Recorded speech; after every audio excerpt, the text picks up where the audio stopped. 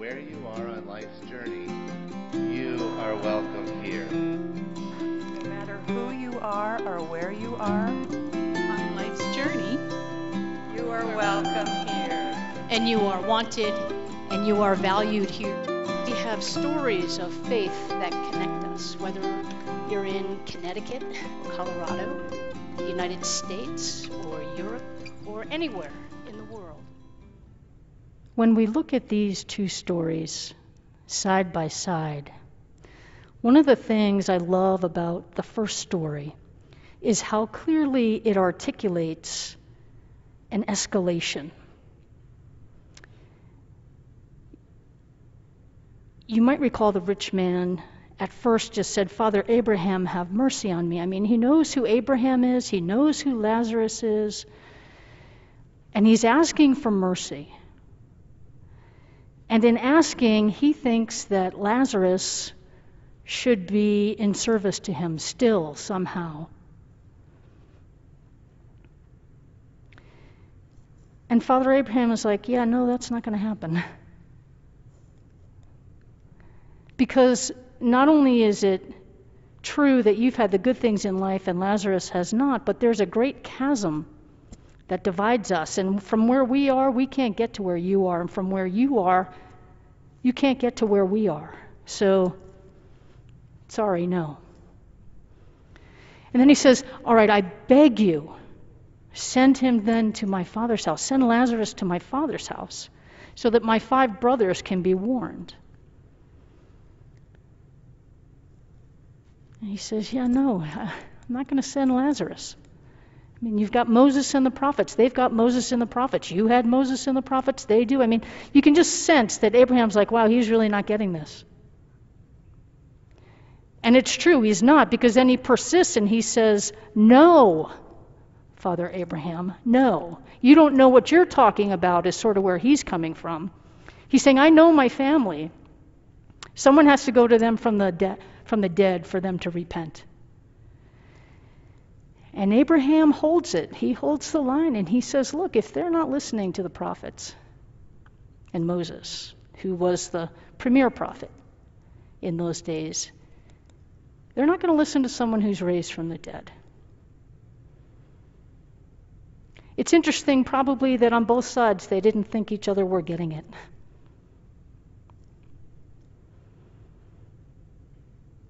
But there's a key point where he says, listen to them, listen to the prophets, listen to Moses. In other words, believe them. You have to believe these words.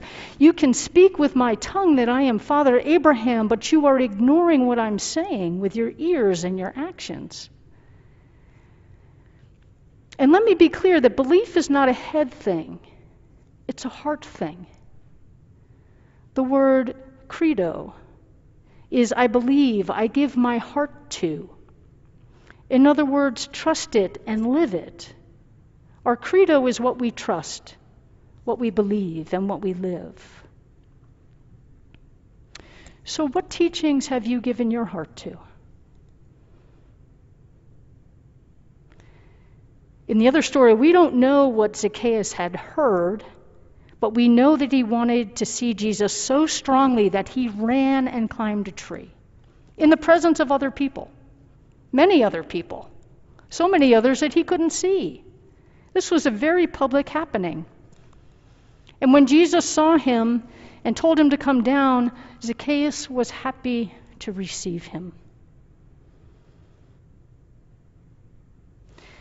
In the first story, back to the first story again, we're holding them up side by side.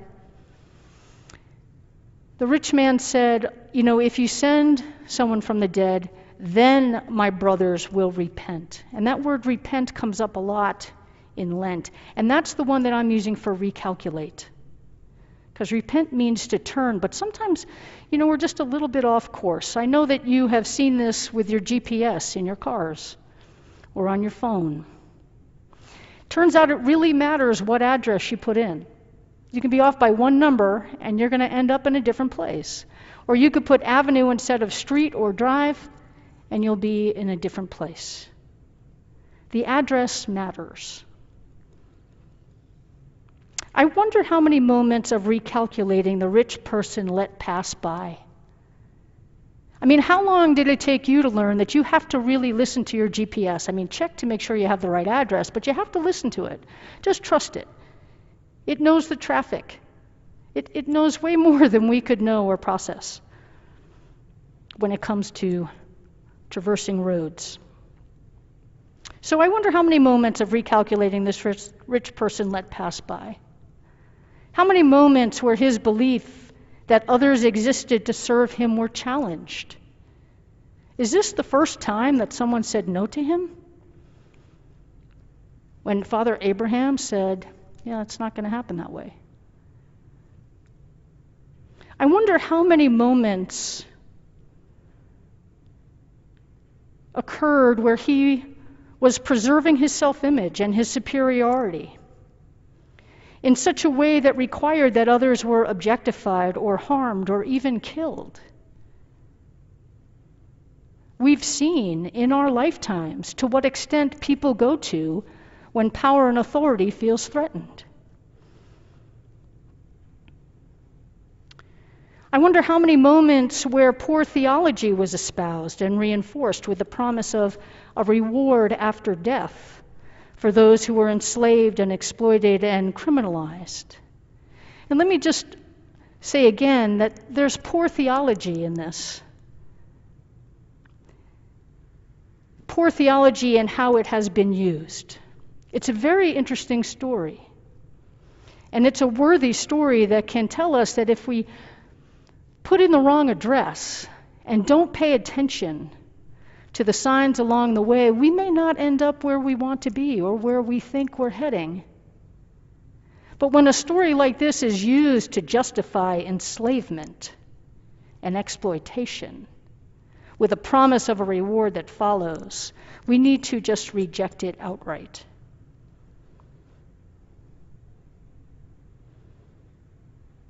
When escalation is not supported, when the attempts to move an agenda forward are not supported, the faithful response is to pay attention. Something's not right here. Because we too can get escalated, right? No, this is the way it is. This is how it should be. Why are you doing this? Why are you fighting me on this? There could very well be a matter of the heart that's in question. And so in Zacchaeus, we see a person who recalibrated and recalculated right on the spot. I mean, he knows numbers. He's a tax guy. He understands his wealth. He knows how he got there. And he said, I'm going to give half of my possessions to the poor and repay any breach 4 times what was taken by fraud.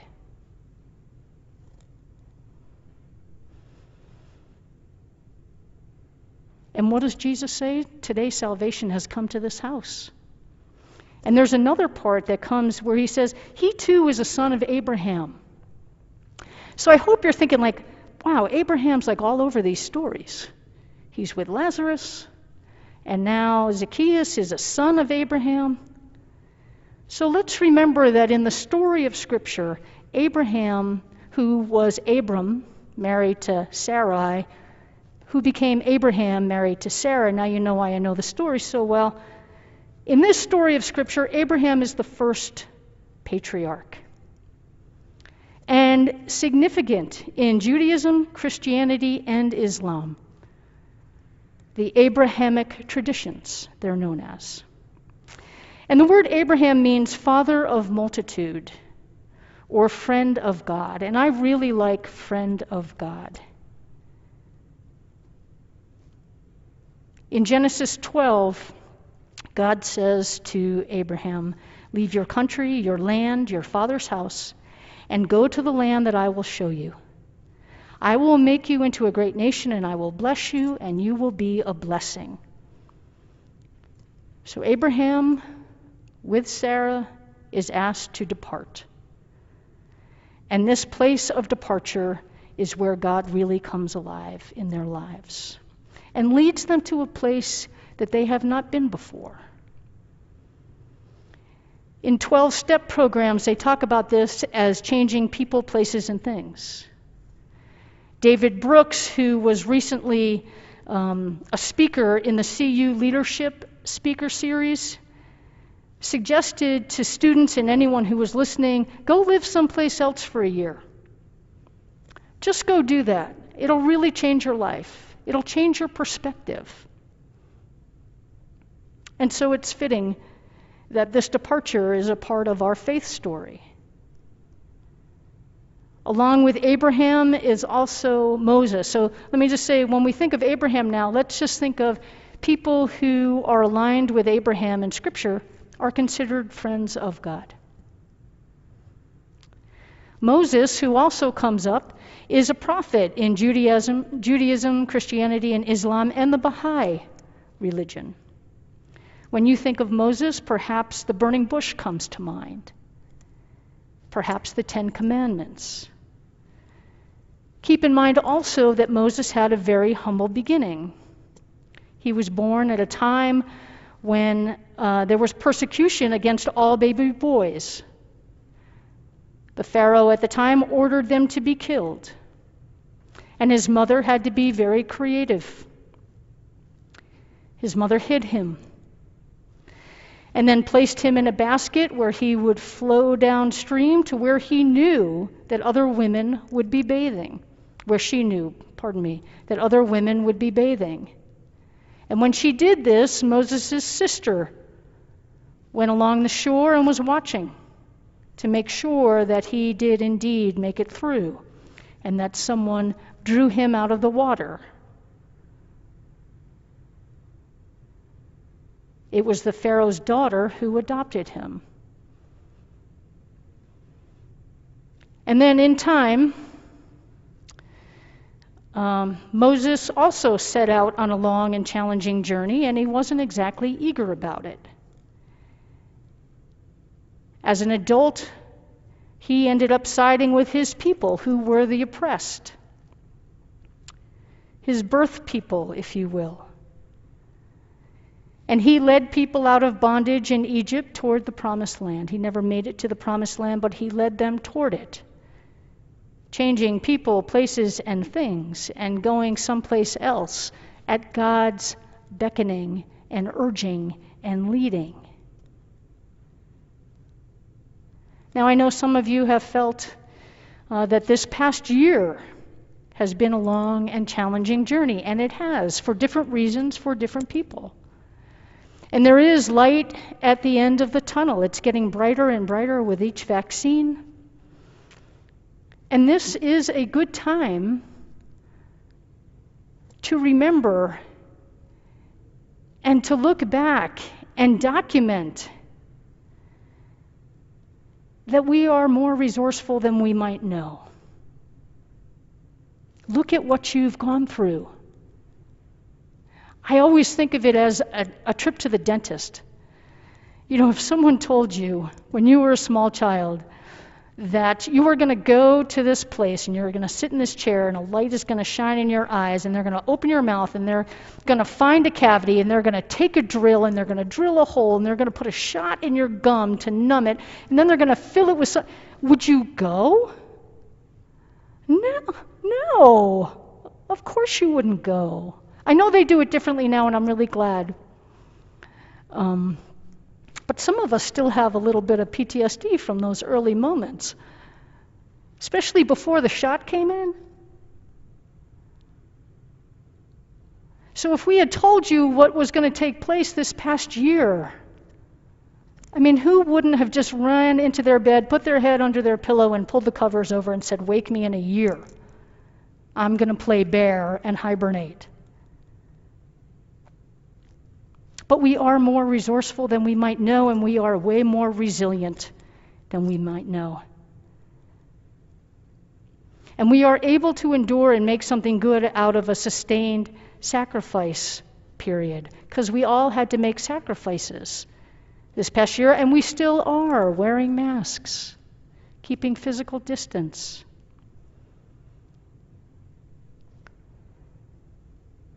So what did you learn about yourself? As we're looking at this light and getting more and more excited, what have you learned about yourself? What have you learned about what matters? What have you learned about what's possible with cooperation and shared commitments?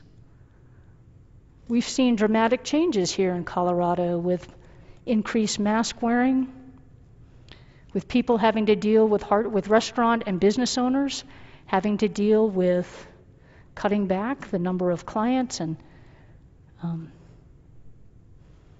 customers. And people have pooled money around this to try and ease the burden. Sort of a sharing of the wealth for those whose income has not been affected. David Brooks also said in that talk, he said, divide your life into chapters. Sort of, like maybe little chunks rather than one long run-on sentence or one long paragraph. And I wonder if it's time to bring a chapter to a close. I wonder also if it might be time to begin a new chapter. It's a different way of expressing the same thing. Time to articulate what you believe, what you've given your heart to, and possibly to recalculate. Here's a simple way to do this, and something that you might play with over the next week. Begin with this question: what do you think you have given your heart to? Or you might ask yourself, what would you like to give your heart to? Or you could do both. And what are the teachings of Moses and the prophets, the teachings of Jesus that you want to guide your life? In other words, who are your exemplars? I hope they don't come from primetime news desks. Last summer, when we did a series on peacemakers, those were exemplars that we were lifting up to you to remind you of what's possible, of how much of a difference a single life can make.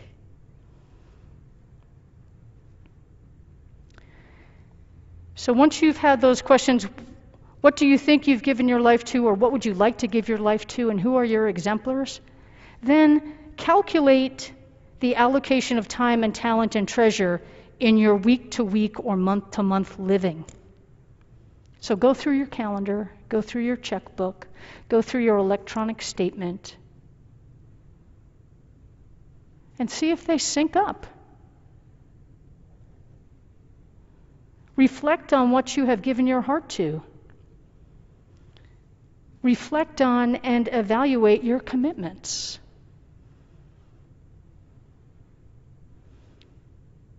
The commitment to perhaps a relationship with a spouse, or a community, or a church community, or a board of directors that you sit on, or a neighbor that you've been caring for.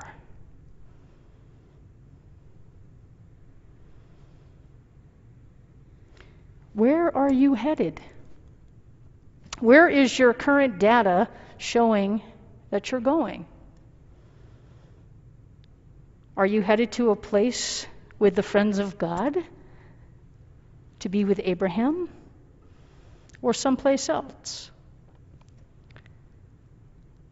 Again, the story says there's a great chasm that separates the two, and I love that image. I mean, it's such a great Colorado image, right? This big chasm between two mountains. Or in Canyonlands, my gosh, the image of chasm is like powerful.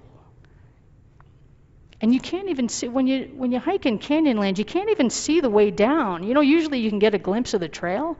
You can't see it. But you get down there.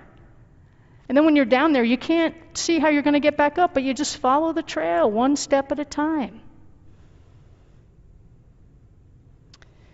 But here's where the lessons of life teach us that the chasm can be crossed. It's really not you're destined to one place or to another. You really can cross the divide. Zacchaeus did it, didn't he? You know, he ran, he climbed, he came down, he welcomed Jesus, and then he said, that's it, I'm going to do it different now. And he just made the decision, and he did it. Sometimes it really can be that simple. I'm not sure if he was married and what his spouse had to say about that, and if his kids who were planning to inherit something might have had something to say about it. I mean, those are contemporary things that come to my mind, and that might be some interesting conversation around your table, but let's go into interesting conversations. And I hope you hear this as an opportunity to check in with your heart and to articulate what matters to you now. Not what used to matter, not what you anticipate might matter, but now. See how this lines up with the teachings of faith that you think are important. And remember, I know I use the word think. It can't stop here. It has to come from here. And in so doing, allow yourself and your family and this church community the space to recalculate or recommit or commit in a new way time, talent, and treasure to serve what matters most.